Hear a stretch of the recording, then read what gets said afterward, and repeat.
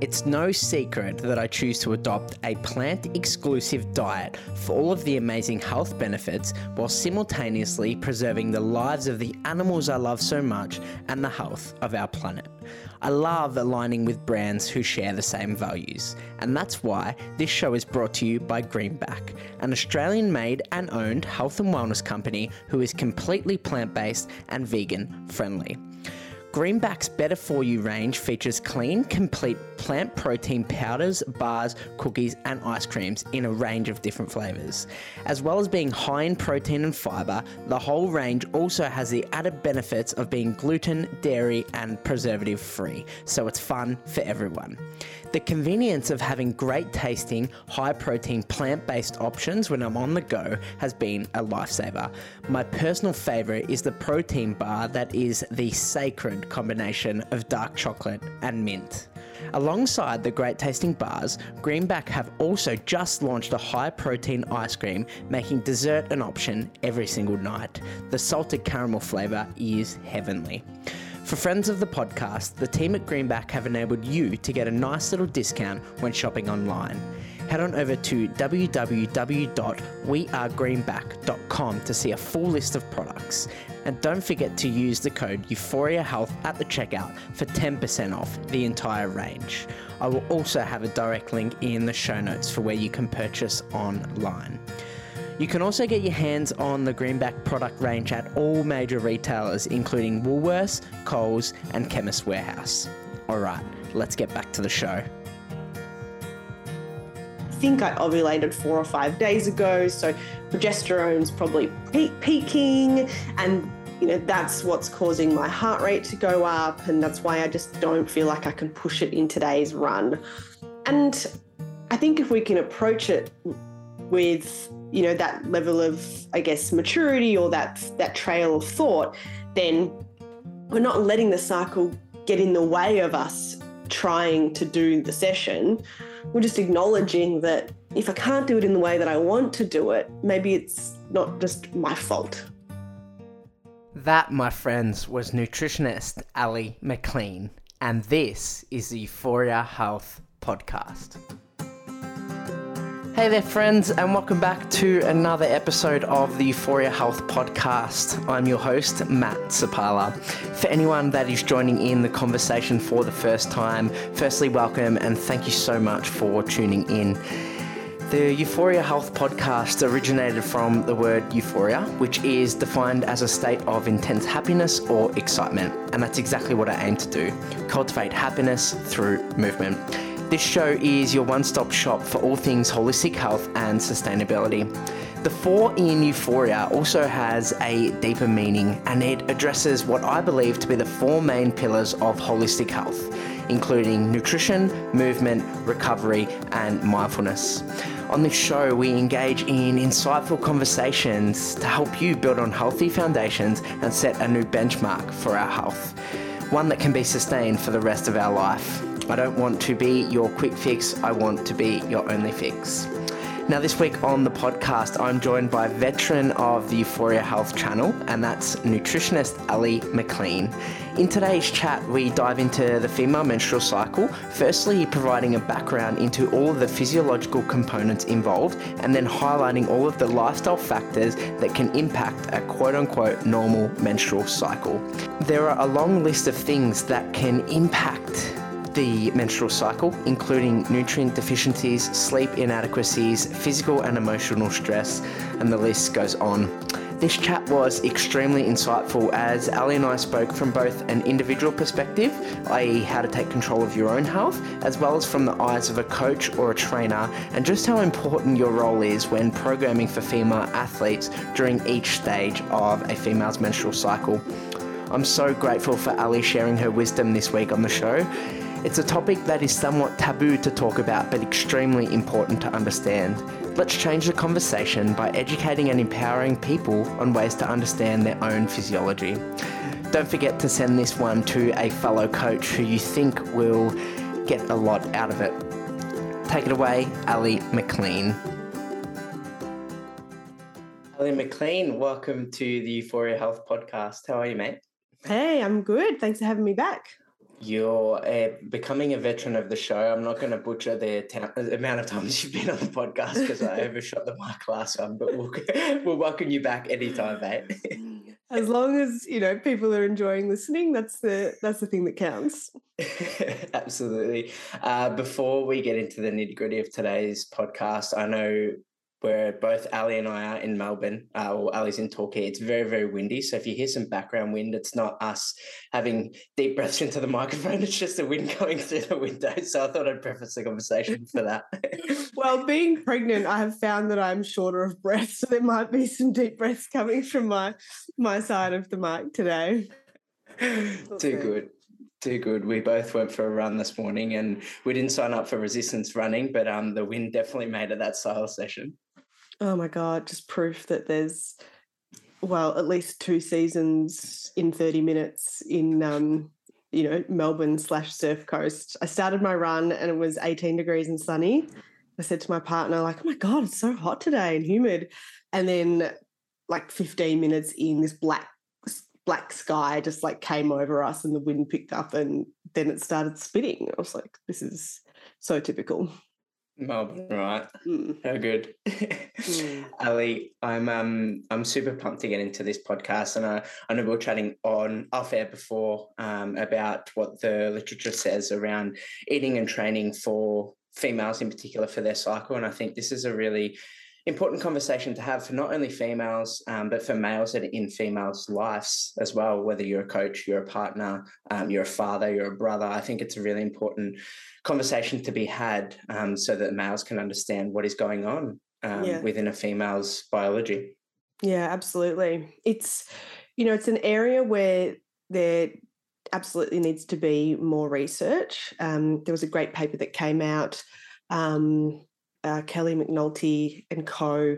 wrote an article, The Effects of Menstrual Cycle Phase on Exercise. And they basically concluded that at present, the data is conflicting. There's mixed consensus on how much our exercise is influenced by our menstrual cycle, but there is evidence that it is. So a personal approach really needs to be taken when it comes to planning your training, carrying out your training, and from my perspective, looking at how you can use your nutrition to influence your training over the course of the menstrual cycle. So it's an evolving area.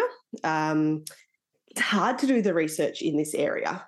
As I'm sure we'll get into, there's lots of different hormonal patterns over the course of a female's menstrual cycle. There's 6 different hormonal patterns. So to actually do the research and, pay for women who are not on the oral contraceptive pill and look at them at 6 different stages, different exercises, how they perform, that's weeks and months of basically data collection that costs money. And unfortunately, to date, a lot of women have been excluded from a lot of the research around exercise science and exercise nutrition. And this is, I guess, next level because we're looking at not only how women perform and train, but how do they perform and train based on, 6 different hormonal patterns over the course of a menstrual cycle. So an evolving area is the best way to put it. I can imagine how challenging it would be to conduct research like that, specifically because each cycle can change from month to month, right? You can't just conclude that because you had the quote unquote perfect cycle with all of the normal biological functions in one cycle that it's not going to change to the next month because it's constantly changing. So the research must be very, very difficult to conduct. Yeah, definitely. And it's cycles changing month on month, but also women understanding their cycles. So if you're going to look at a study group, you'd have to recruit women and then teach them about their cycle and then understand whether they have a regular, predictable menstrual cycle. Quite challenging.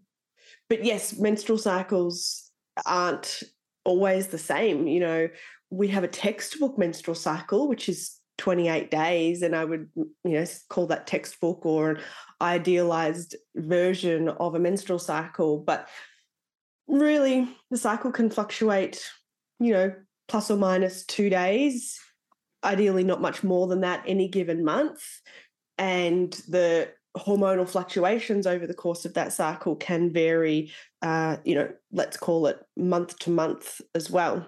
Also keeping in mind that this is relevant for women that aren't on hormonal contraception. So important for trainers to be aware that if a client is on the combined oral contraceptive pill or the OCP, or if they have the implant or if they're using Depo-Provera injections, and for a lot of women that use Mirena, which is a hormonal IUD, they won't follow what we're going to talk about today. So they sit outside the category of women with a menstrual cycle because they technically don't have a menstrual cycle. Some women on the Mirena do.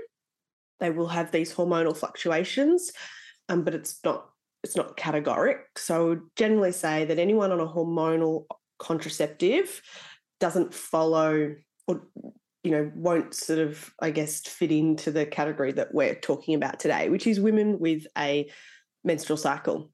Do you want me to talk about the different phases and go through that? I was actually just about to, I guess, preface the conversation with a broad overview of what their quote-unquote textbook menstrual cycle looks like, just to paint the picture. Yeah.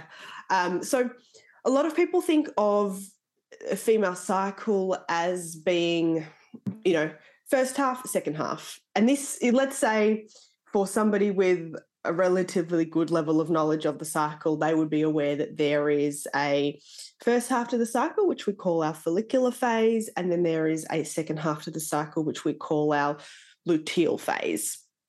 Those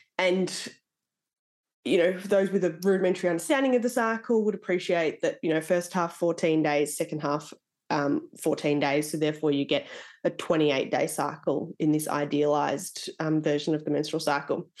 But within those two halves, so the follicular and the luteal, there's varying hormonal patterns.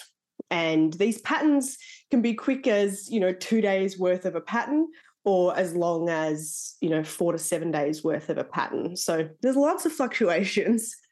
So in the early part of the menstrual cycle, we can loosely refer to this as the early follicular phase, or this is when someone will actually have their period.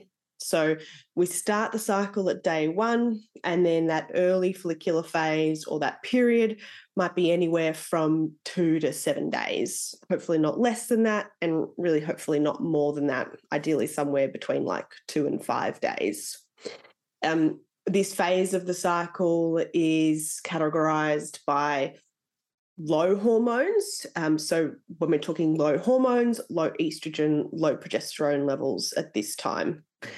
That's then followed by the later follicular phase. So that's maybe say roughly day 7 to day 12 in this textbook cycle.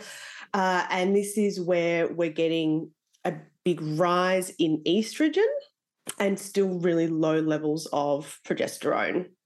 We might also have, or we will have, a little bit of a kick in testosterone here as well.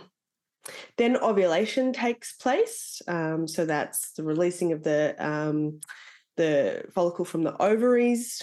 And that's then followed by the second half, or the luteal phase. And within here, there's 3 different patterns. So the early luteal is, quickly rising progesterone, moderately elevated estrogen. Mid-luteal is peak progesterone and elevated estrogen. And then the later luteal is where estrogen and progesterone both peter off, and the period will follow, and hence, we start the cycle again. So it's definitely not as simple as saying we have a first half and a second half. And it's also not as simple as saying, we have a higher progesterone, higher estrogen half and a higher progesterone half. And even the way I've just described those 6 patterns over the cycle would be a simplified version of it as well.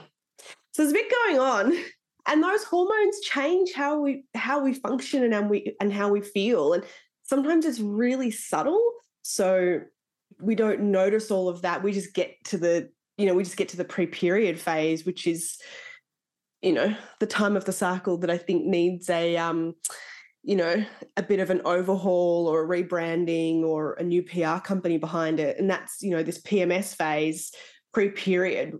And that's that's commonly all we really talk about or joke about, which is the moodiness or the irritability or the quick to react, or for some women it might be lower back pain or some crampiness that starts to appear before the period comes. And it's unfortunate that that is the time of the menstrual cycle that most people, come back to and refer to when they remember. But there's actually a lot of fluctuations happening over the cycle, as we've just talked about. Yeah, definitely. It's interesting to hear conversations surrounding the menstrual cycle, and that is almost like the main event. And I second what you said about it needs a new PR company, it needs a rebrand, and I think it also needs education and understanding for people. If you're going to, make those jokes about those sorts of things, have a full in-depth understanding of what is actually going on during each of those phases, and then it might give you some understanding of what females do combat during this time without having those jokes. Yeah. And it's not men. Like, we can't say that it's only men that simplify the cycle down to like pre-period PMS. Women are as in the dark as a lot of men are when it comes to understanding their cycle, particularly women, I think, more of perhaps my generation, so like mid-30s, where the oral contraceptive pill was maybe used more freely, liberally, in late teens and 20s. And so I'll get a lot of women coming to see me who are in their 30s and they're thinking about conceiving, or they've just reached a point in their life where they're like, you know what, I'm ready to come off the pill. Or they had done that 2 to 3 years prior. But then when we sit down and we start talking about how long is your cycle? How regular is your cycle? How long is your period? Do you know when you ovulate? These are questions that women have a really hard time answering. And something as simple as how often do you get your period is often answered, it comes every month. Now, every month is not really a good enough response, because you could have a period that comes early May and you could have a period that comes late June, and that's every month. But that's not understanding how many days there were between, the first day of that period 1 and the first day of that period 2. And that's the cycle, right? So day 1 of the period to day 1 of the next period, that is the complete cycle. And if that's more than 35 days for a woman who's supposed to have a mature cycle, then that's a red flag that something's gone wrong over the course of that cycle. Or if that's less than 21 days, it's a red flag that something's gone wrong over the course of that cycle, and potentially what we would call an anovulatory cycle. So that main event in the middle of the cycle of ovulation hasn't taken place. So even something as basic as how regular and how long is your cycle, for some women, that is like delving into that level of detail is like, whoa, I really should have known this, but I don't know this. So we can't just say that men need to learn more. We can say in general, we all need to be educated early in life on what the menstrual cycle is, and we all can use that information to our benefit to really empower us later in life, whether it be around fertility or conception or the way we eat or the way we train. Understanding the cycle can influence all of those things.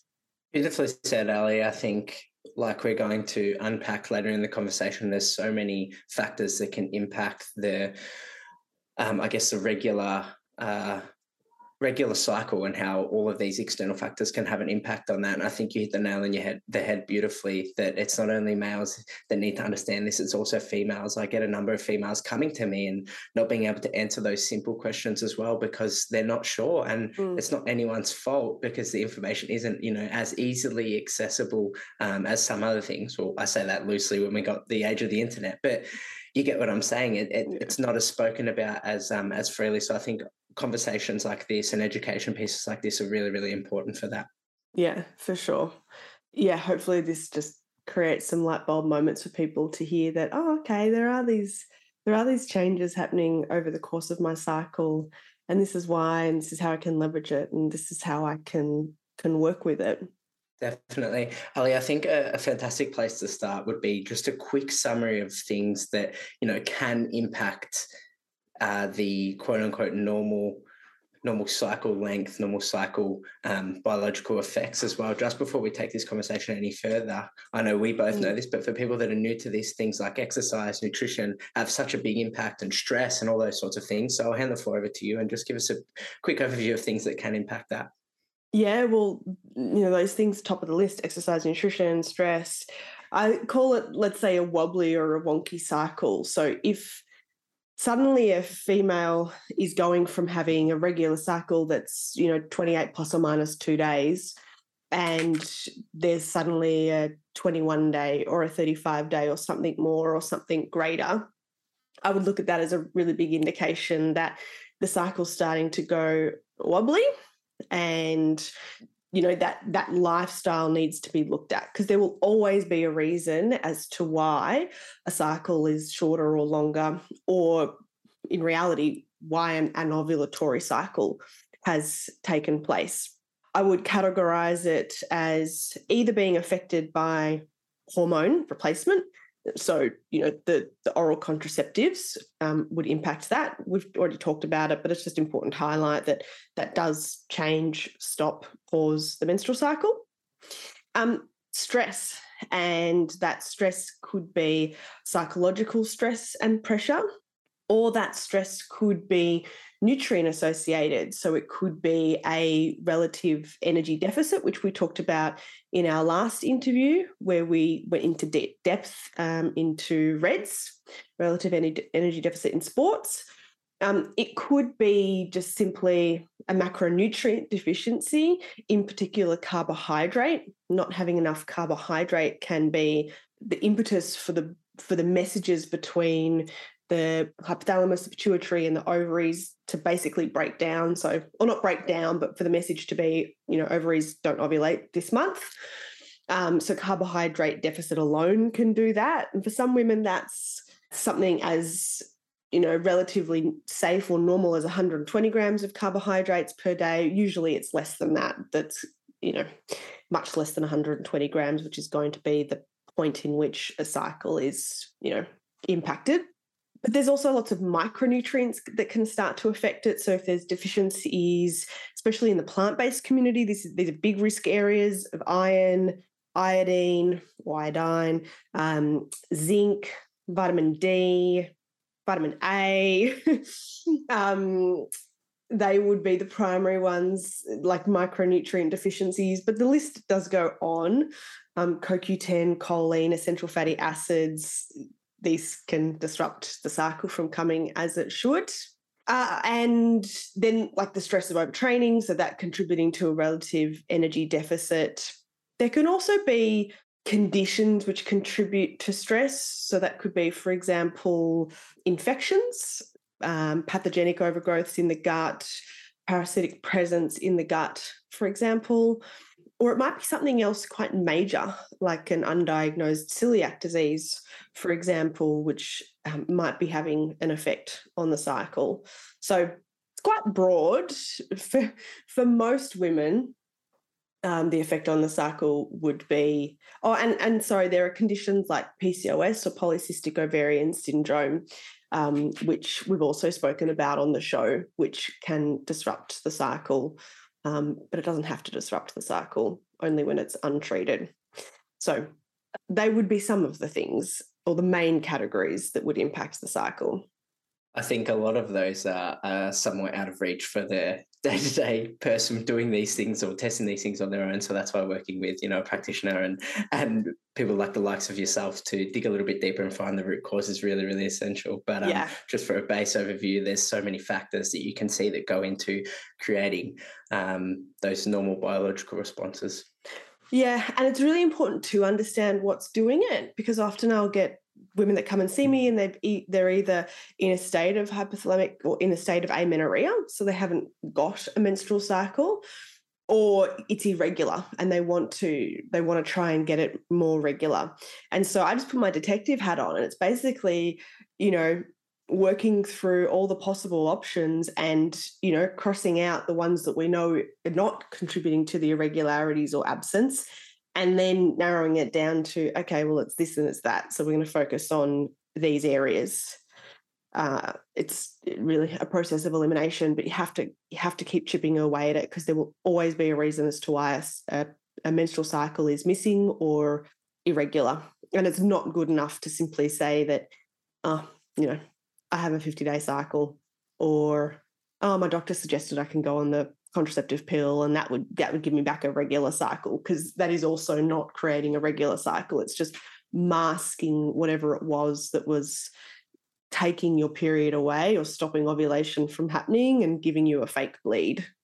Definitely, Elly, and I think it's important to emphasize the point that investigations like this can take some time to get to the bottom of, the root cause, and actually then once you've got the answer, then working towards to getting that back to normal can take some time. So allowing, I guess, the patience and understanding that, these things do take time to get back to normal functions. Definitely. It's definitely not an overnight fix. Sometimes it's relatively quick, but when there's a lot of investigation and troubleshooting to do, then it can take time. And that's why it's important to have a practitioner that you trust and you have a good rapport with, so that you know that, you guys are heading in the right direction. Definitely. Hey friends, just a quick word from a sponsor of the show, and then we'll get right back to it. My Euphoria Health community would know that I adopt a plant-exclusive diet, a diet that is often labelled as lacking nutrients. While majority of the essential nutrients can be attained from a plant-rich diet, there are some nutrients that need a little extra love. Lucky for us plant-based folks, Emil have formulated the Essential 8 multi-nutrient, which features some key nutrients that plant-based eaters may fall short on. The 8 key nutrients formulated in the capsule include omega-3, iodine, selenium, iron, vitamin D3, vitamin B12, calcium, and zinc. Conveniently, just 2 capsules per day provide me with the ability to bulletproof my plant-rich diet, as well as ensuring I'm not falling short on any nutrients of focus. I personally take 2 capsules of Essential 8 every day with breakfast, which ensures I can maintain my vital, bubbly self and continue to promote active living within the community. The best part about it is that Emil have taken the hassle out of the reordering process through their monthly subscription model. Essential 8 just arrives at my doorstep each month, no questions asked. To get yours, head to www.emil.com/Euphoria Health. That's www.emile.com/Euphoria Health, and use the code Euphoria Health at the checkout for an extra 5% off your first order on top of the generous subscription discount. I will also have a direct link in the show notes. All right, let's get back to it. Now, I think a fantastic point of the conversation to talk about would be breaking down some of these phases in depth and talking about some of the things that, we should be potentially avoiding, including to help, benefit us through these stages and not experience those harsher sort of symptoms or harsher sort of effects, providing that things are working optimally. I think from a broad overview, majority of the listeners of this podcast are going to be moving their body at least 3 times per week and eating, whole foods at least 80% of the time. So from a basis of health foundations, that's probably a place to talk from the conversation from. Everyone's very health conscious in this field. So I think that's probably a good place to start, and understanding that it's a very complex topic and there's so many factors to talk about, I guess is really important as well when having these sorts of conversations. Yeah. Do you want to have a look at how these hormonal fluctuations might change somebody's exercise, wants, nutrition over the course of the cycle? Yeah, definitely. Yeah. So the way that I tend to break it down is, follicular, ovulation, and luteal. And I'll caveat this by saying that, just as I said at the beginning, the research on this is really primitive. So we are looking at what we understand about these hormones, estrogen, progesterone in particular, and how they influence a female's physiology. How that then goes on to influence how somebody trains is definitely going to be individual. So in listening to this, please just know that you have to take it with a grain of salt, play with it, learn from it, and build it into your training as you see fit. But I also talked about this multiple times. I was recently interviewed for the wellness section of the Herald Sun magazine on this, and there are light bulbs like, okay, this is why I have, more in the way of cravings in my luteal phase. But let's go back firstly to the follicular phase and the period. So technically speaking, when we're on our period, it is a lower hormone phase. So we should actually be able to train quite well.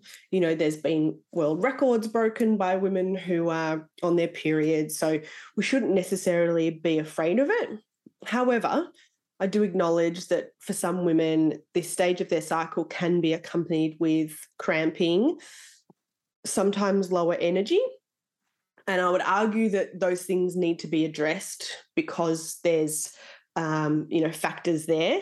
Cramping could really be addressed by taking care of inflammation and using things to help with inflammation. So looking at dietary triggers for excess inflammation, looking at magnesium adequacy, and working with that to reduce cramping. And then in terms of low energy, if someone's really feeling zapped during their period, and or if that's accompanied by headaches, then that to me is a signal that iron needs addressing.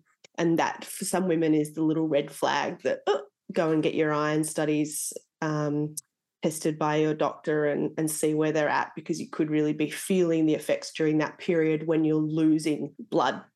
Outside of those scenarios, some women can train really well while they've got their period. Oh, and I'll also say heaviness. Sorry, a heavy menstrual bleed. I work with this a lot in the clinic.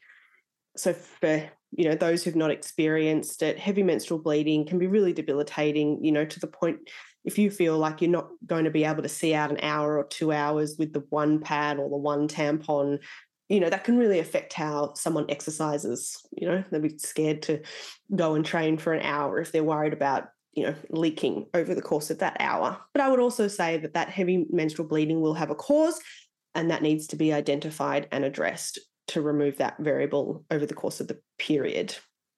Throughout the rest of the follicular phase, this is where, generally speaking, there is unopposed estrogen. So there's a big rise in estrogen, but there's no rise in progesterone, which means that the effects of estrogen should be greater or enhanced. Now, estrogen is anabolic.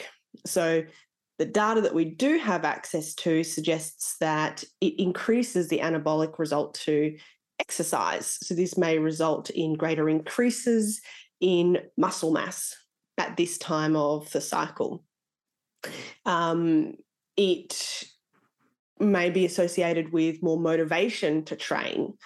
This is where women, if there's going to be a time in their cycle, would be like doing their PBs. And this is a time where they should, be encouraged to be working towards PBs or pushing the reps, the heaviness, the sets, because technically they are in a hormonal phase where they're better suited to doing that. So motivation's greater, recovery should be greater at this time, and the potential gains are also greater at this time. I'll also say that because of the unopposed estrogen, we tend to be more insulin sensitive at this time of the cycle. So insulin being that hormone which helps to normalize blood glucose levels. That's a good thing because too high insulin will promote fat storage and therefore promote cravings, which I'll come back around to. But an increase in insulin sensitivity basically means that we deal with carbohydrates better. we use carbohydrate better, and we can also use fat better. So we will not need as much carbohydrate to fuel, let's say, extended training. So if anyone here is, doing more endurance training on a bike for a couple of hours, anything that lasts longer than, 90 to 120 minutes, the need for actual fueling during that training session could be less for a lot of women in this follicular phase of the cycle. And anybody who's like quote unquote dieting, for want of a better term, or trying to lose body fat and maybe looking for hopefully a moderate deficit in energy, this stage of the cycle will be easier to do that because we are more insulin sensitive, so we deal with food better, we don't get as much in the way of cravings. Because of the potential for, PBs, being able to push the boundaries, working a bit harder, this stage of the cycle, I really want to make sure that women are taking care of their protein level, their protein intake appropriately. So, they're having adequate amounts of protein post-training, at least 20 to 30, or not at least, but 20 to 30 grams of protein in the hour, if not the half hour post-exercise, to really maximize the potential muscle protein synthesis at this time of the cycle. Moving on to ovulation, estrogen peaks here. So everything that I've just talked about is greater at this stage. This is where the potential for the personal best is going to be better, and strength and force are well geared towards being at their peak. That's a relatively short phase though. So moving on to the luteal phase, this is where there is still estrogen, not as high as it was in the follicular phase, but it is opposed by progesterone. So progesterone is really the dominant hormone at this stage of the menstrual cycle.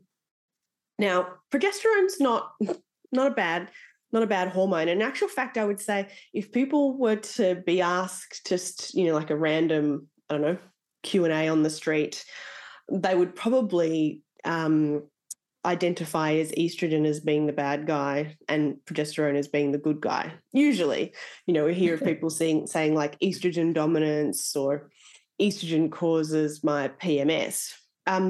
It's actually a mismatch between the amount of progesterone and the amount of estrogen. So progesterone is supposed to be our really calming, soothing hormone. When we don't make enough of it, that's when we don't get that calming and soothing benefit from progesterone. And, a precursor to not making enough progesterone is not ovulating. So all of those factors we talked about before that impact the cycle length will impact ovulation and have a flow-on effect to progesterone. Or stress. Stress is a big one that will lead to not enough progesterone and nutrient deficiencies and those things that we talked about earlier. So progesterone definitely has some benefits to it, but progesterone can also really influence, the other side of the coin when it comes to training. And that is that it increases our metabolic rate. So people are probably listening to this like, oh, awesome. It does. It increases our metabolic rate, our resting metabolic rate. Which, means that our temperature rises. And as a result of that, it can really change how we train. So it can decrease time to fatigue. It can increase our perceived rate of exertion. And that can be all amplified if we happen to be training, in hotter weather or more humid environments, or we're already fatigued or we're already dehydrated. So that is what I would say is really something to take on board, for women to take on board when it comes to this luteal phase of their menstrual cycle, is understanding that fundamentally their heart rate's going to be higher. And therefore, it's not a matter of saying, well, don't train as hard in the luteal phase. It's more a matter of understanding you may not be able to train as hard in the luteal phase. So if you notice that, like if you are someone that's looking at heart rate data and while you're training, running, whatever it is that you may be doing, don't get angry with yourself or frustrated with yourself, berate yourself, talk down. Just acknowledge, okay, well, I ovulated, or I think I ovulated 4 or 5 days ago. So progesterone's probably peaking, and that's what's causing my heart rate to go up, and that's why I just don't feel like I can push it in today's run. And I think if we can approach it with, that level of, I guess, maturity or that trail of thought, then we're not letting the cycle get in the way of us trying to do the session. We're just acknowledging that if I can't do it in the way that I want to do it, maybe it's not just my fault, or I'm not pivot, not that I'm not strong enough, or don't have the willpower. It's just that my physiology is different, this week versus 10 days ago. I think that's such an important part to highlight in the conversation as well, because I deal with people that are going for, or when I say people, females that are going through the stages of our programming within a typical 4-week cycle, and you may have hit those numbers. Let's use a deadlift for argument's sake. You may have hit those numbers earlier on in that program, which may be earlier on in your cycle, and then you go to do that in 2 weeks later, 2 weeks time, which is at a later stage in your cycle, and all of those symptoms that you spoke about before, the increased perceived rate of exertion, it feels tougher, you can't complete the allocated reps. There is potentially a reason behind those sorts of things. So it's not to say that what you're doing is incorrect, it's just pivoting within that realm. And I think that's where a trainer's guidance is really, really important, to understand that and to not put a negative association with that. Yeah, there hasn't been a sudden, detraining effect in the last 10 days is the important takeaway. Now, because of that increased BMR, basal metabolic rate, there is an increased requirement for energy, like all macronutrients and, therefore energy to come in at this stage of the cycle. That coupled by slightly less willpower.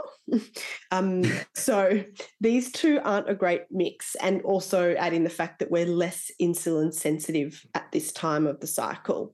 So research does show that something like 80% of women in the luteal phase will give into cravings at least 50% of the time. And I think we just need to learn about what's going on here to try and prevent those cravings, because, sometimes those cravings may not eventuate to actually eating the Tim Tam. It might end up being a choc protein ball, but psychologically those cravings are bloody annoying, and they undo a lot of goodness when someone's mentally battling with, like, I feel like the Tim Tam, don't have it. I feel like it, don't have it. It's not a great cycle to be in.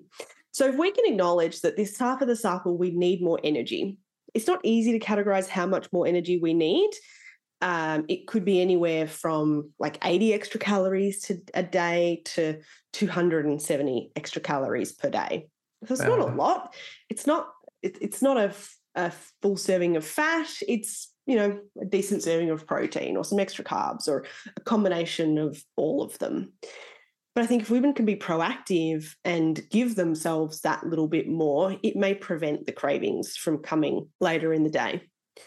We're also more insulin sensitive at this time. So this is where you really want to be on the front foot and say, okay, well, I'm not going to tolerate bread, chocolate, ice cream, anything refined or processed very well.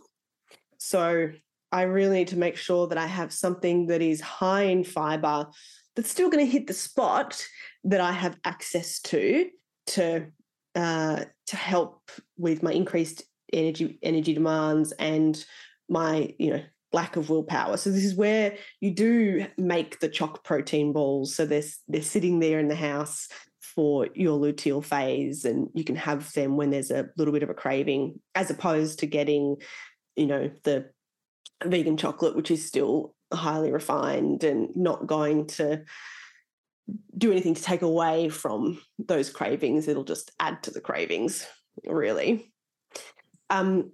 Staying really well hydrated here and adding extra electrolytes can help with those cravings.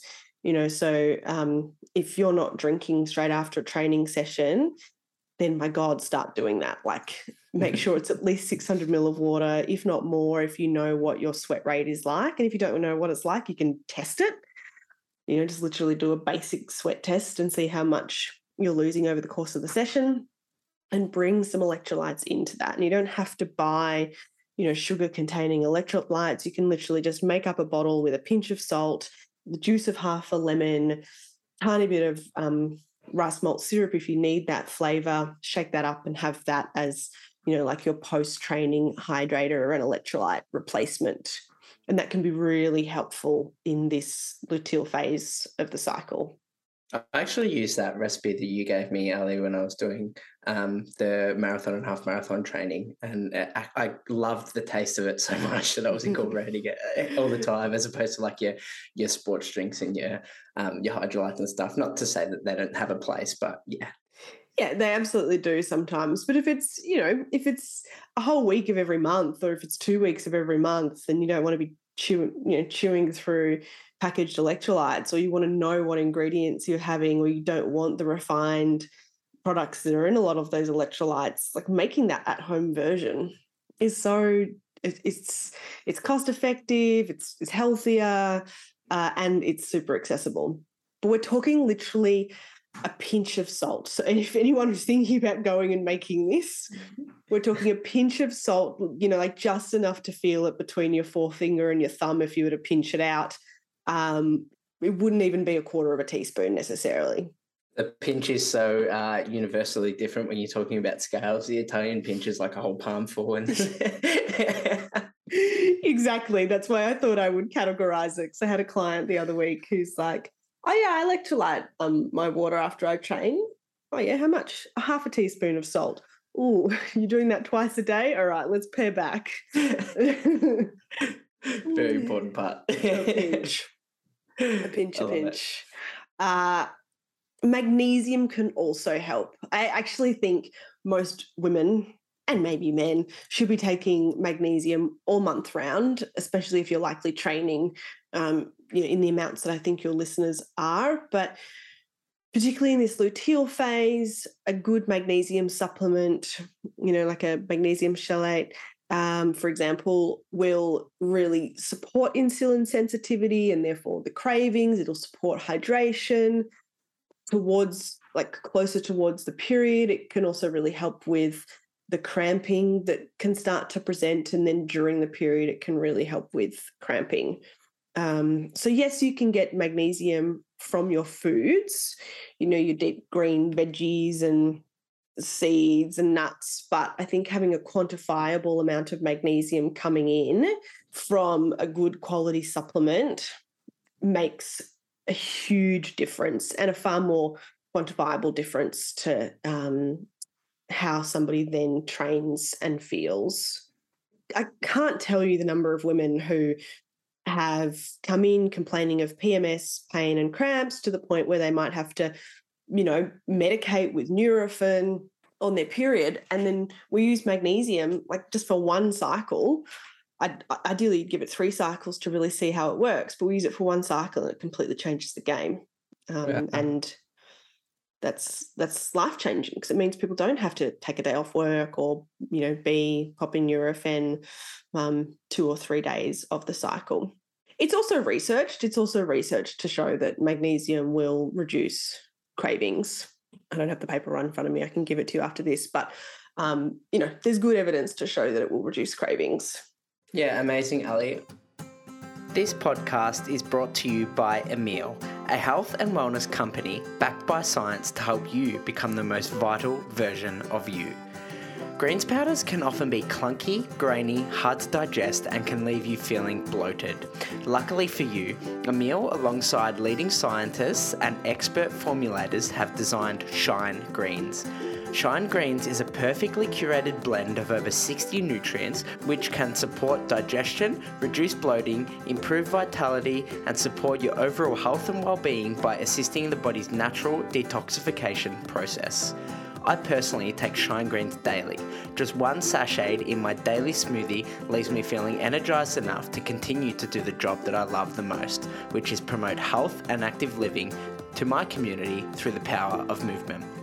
To get yours, head to www.emil.com/Euphoria Health and click on Shine Greens. That's www.eimel.com/YOU4IA Health and use the code Euphoria Health at the checkout for a nice little discount. It's important to note that any modifications to your diet and lifestyle should be done so under the guidance of your healthcare practitioner. Alright, now let's get back to the show. How important do you think, or what does the research suggest in terms of timing of these sorts of, supplements, as well as the those chocolate bliss balls that we spoke about before and the electrolyte drinks in terms of prevention towards these cravings? Is there anything to speak about that in terms of having, those, including the date balls before the cravings arrive, as opposed to addressing it as a time? Is there anything to speak to that? Yeah. In terms of timing, because I'm hot on timing, there is some literature around it, but just not anecdotally, but evidence from the clinic, over 6 years of working with people. Number one is that post-training window. And I think this is relevant for all stages of the cycle. So I'll sort of step away from, looking specifically at the luteal phase here, but all stages of the cycle, women should be aiming to eat a recovery meal in the 30 to 60 minutes post-training. It should have the 20 to 30 grams of protein in there. The higher the intensity of the training, the more carbohydrates required. And I say a good starting point is 50 to 60 grams of carbohydrates, which might be, a big banana and half a cup of berries, for example, or 2 slices of a, good quality bread or a gluten-free bread. And, more if it was a much longer training session or a much a very high intensity training session. If it's lifting weights for 45 minutes and whole body and a normal level of exertion, I would say that 50 to 60 grams of carbohydrate will suffice. If it's doing it for more than 60 minutes or doing an endurance session, especially with intervals, then I would say, bring in more than the 50 to 60 grams of carbohydrate. And then, of course, we want to bring in fibre and fats for good blood sugar control and satiety. But it's amazing how much that recovery meal can then change somebody's risk of cravings later in the day. That half an hour to 60 minutes post-exercise is where we deal with carbohydrate much better. So what's called our glycogen synthase enzyme is much more active in that post-training window, which basically means we take carbohydrate and we shuttle the stored form into our muscles with less challenge at that time post-training.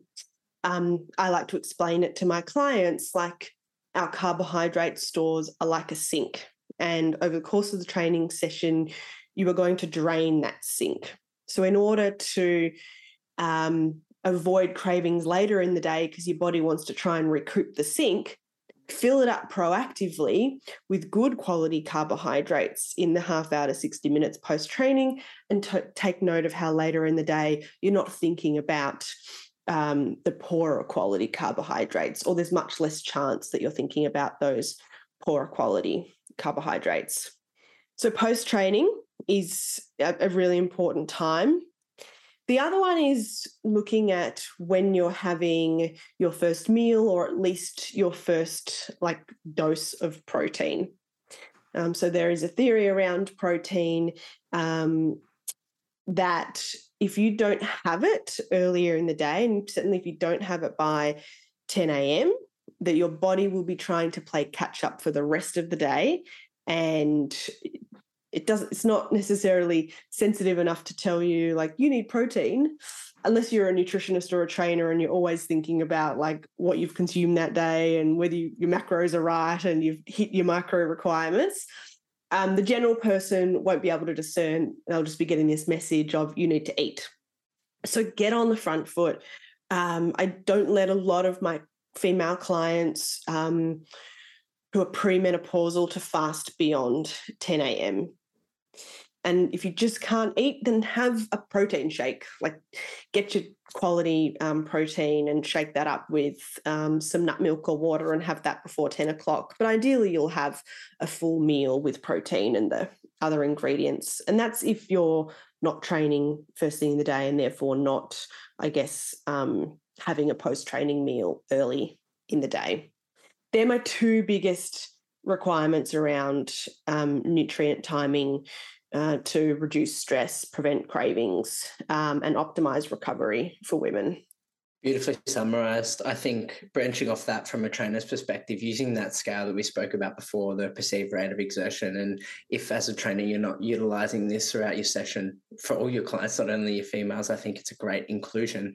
For a quick overview, if you've never heard of perceived rate of exertion before, it's usually a scale between 1 and 10, 1 being, and it's categorized by how that movement felt and how challenging that particular movement was. You can use it for individual movements or overall sessions throughout the day and the week. 1 being really, really easy, got heaps of room to increase, and 10 being super, super challenging, more of like your PB, your 1 rep maxes. So finding that sweet spot in between there is a fantastic like scale to use as a trainer, and particularly through the luteal phase, not hitting those 10 out of 10 PREs is and training consistently within those 10 out of 10 PREs is probably a good place to start. Yeah, definitely. And not necessarily tiptoeing around the subject. So just acknowledging that the menstrual cycle is a completely normal part of, female physiology. And if it's not there, then something's wrong. So as a trainer, just feeling confident enough, or feeling like, not embarrassed to actually say to your client, hey, where are you in your cycle? If you're noticing that PRE going up, but, oddly, so they're not sick, they haven't been sleep deprived over the last 2 weeks, you're trying to figure out why it's going up. So, for the same amount of actual output. So, yeah, where are you in your menstrual cycle?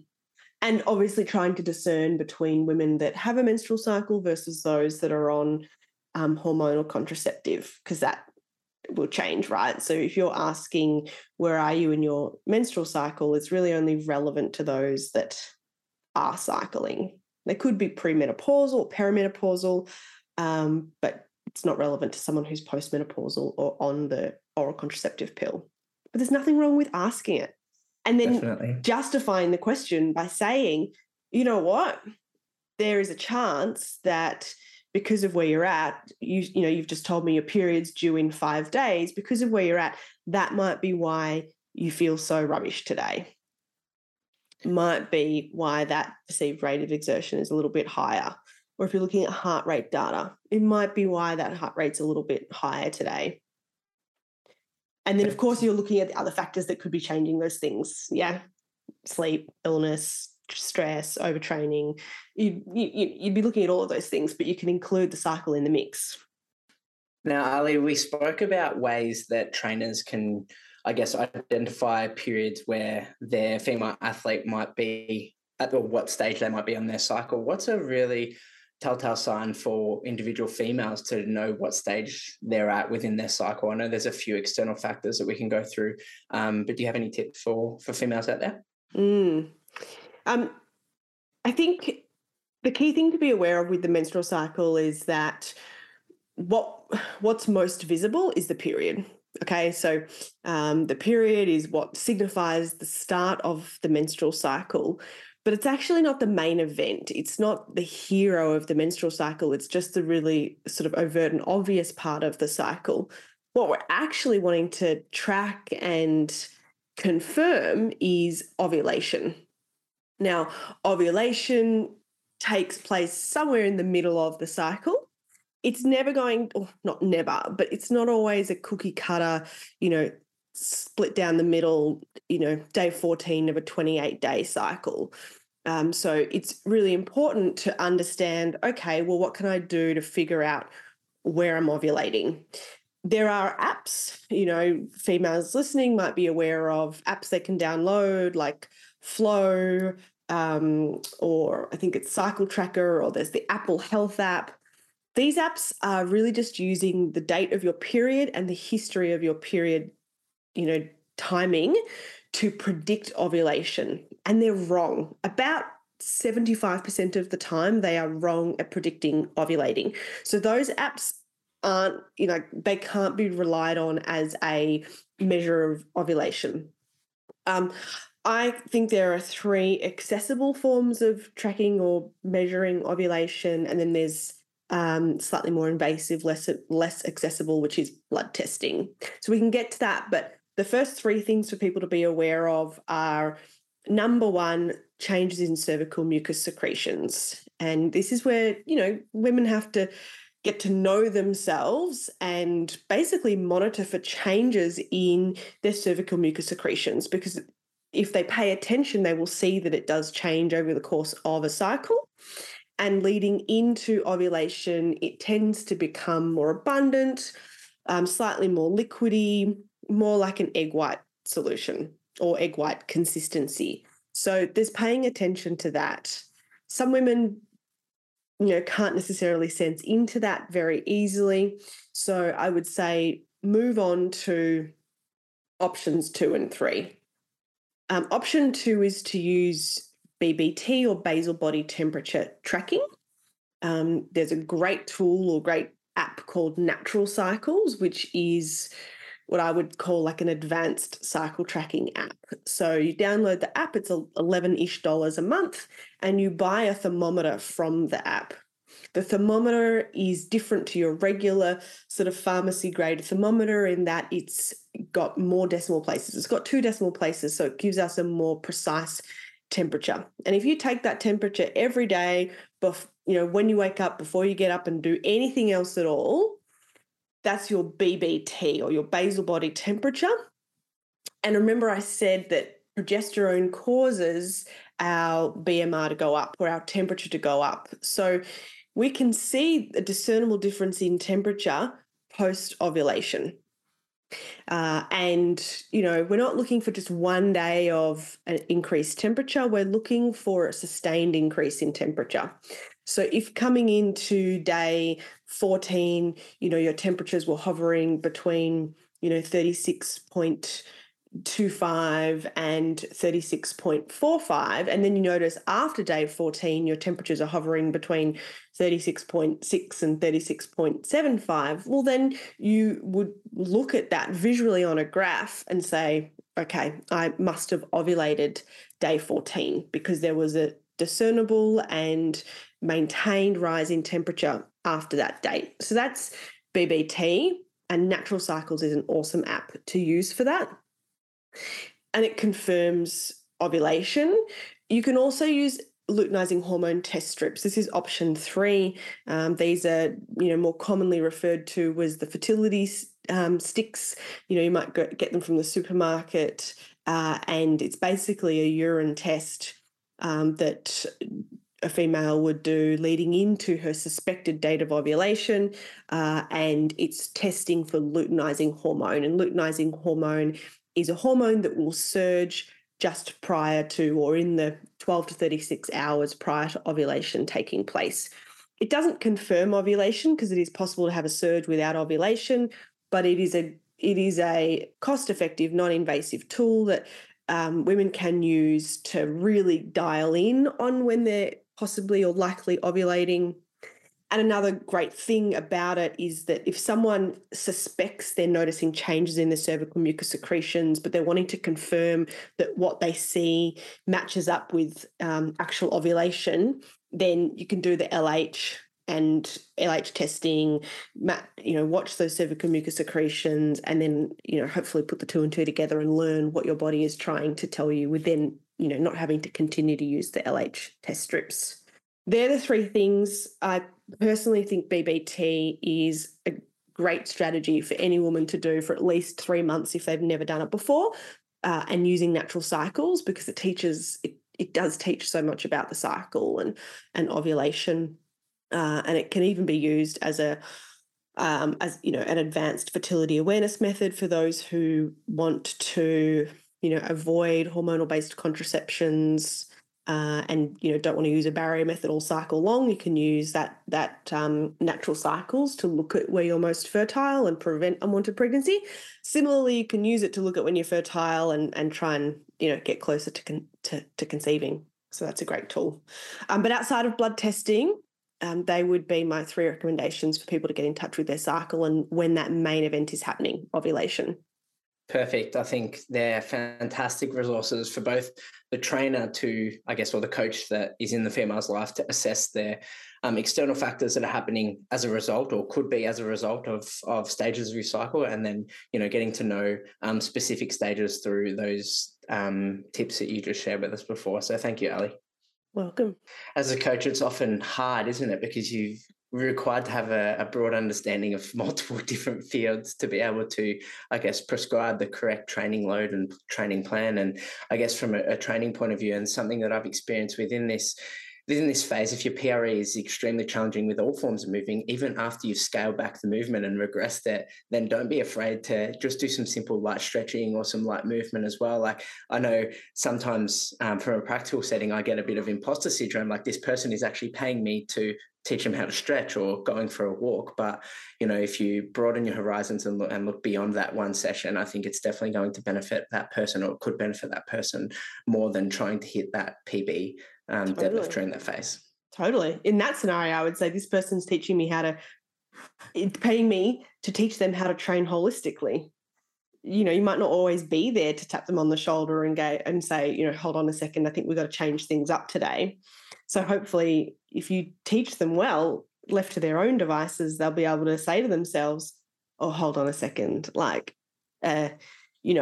going for a PB today is just not what my body is calling for, or going for a run, it's just not going to happen today. So I might just go for a walk run today, and learning that that's okay. That's part of the role that you're playing, isn't it?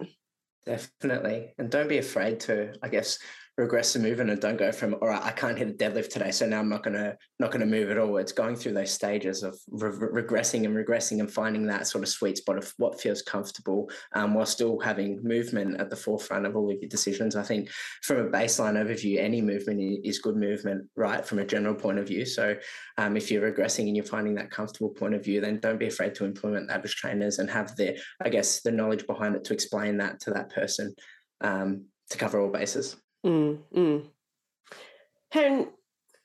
to your point earlier around having, as a trainer, having to know a lot to be able to prescribe, this is just adding to your toolkit. This is building on, how much you as a trainer can support your clients. So it's not to say you couldn't train really well without this net level of knowledge and this information. It's just to highlight that with it, you can further personalize your sessions for your clients. It's the same for nutritionists.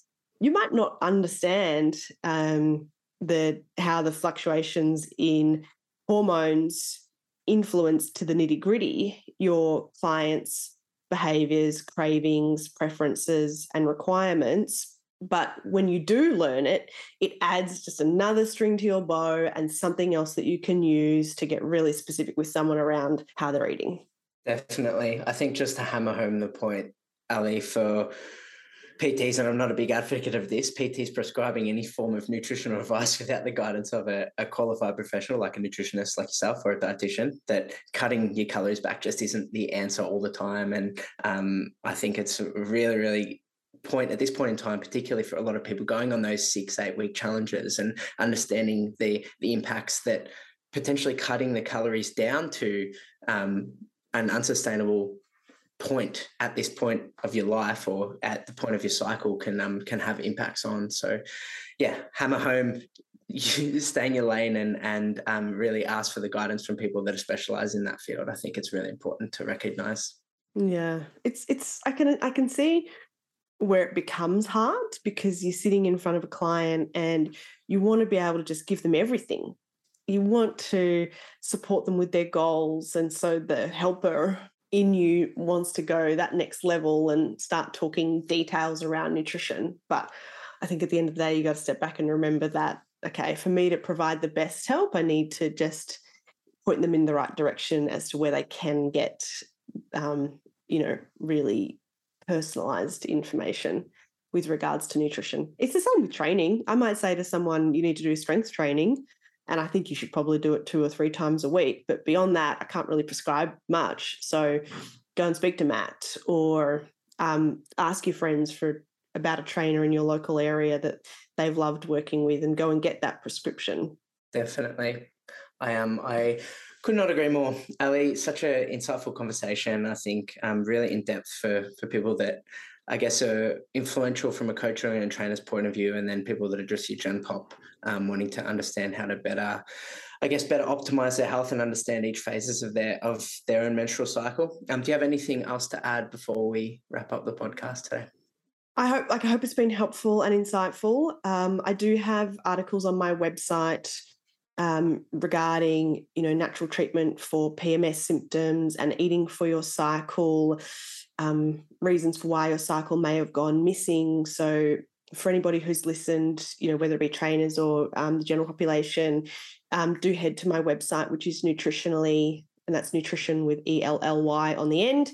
And you can see in the free resources section that there's articles there. Thank you so much for your time, and always a pleasure understanding and learning from you, my friend. So thank you so much. Thanks, Matt. Thank you all so much for tuning in this week. I hope you got as much out of today's episode as I did. As usual, let us know that you're listening by screenshotting the cover of the podcast and tagging Euphoria Health in on socials. Don't forget to subscribe to the Euphoria Health podcast on iTunes, Spotify, or wherever you get your podcasts, and leave a nice little review if you're loving the show. Stay happy and stay healthy, and let's get moving. I'll speak to you guys next week. The information found on euphoriahealth.com or any of its media platforms is intended for educational purposes only. Any statements made on these platforms are not intended to diagnose, cure, treat, or prevent any disease or illness. Please consult with your medical practitioner before making any changes to your current diet and lifestyle.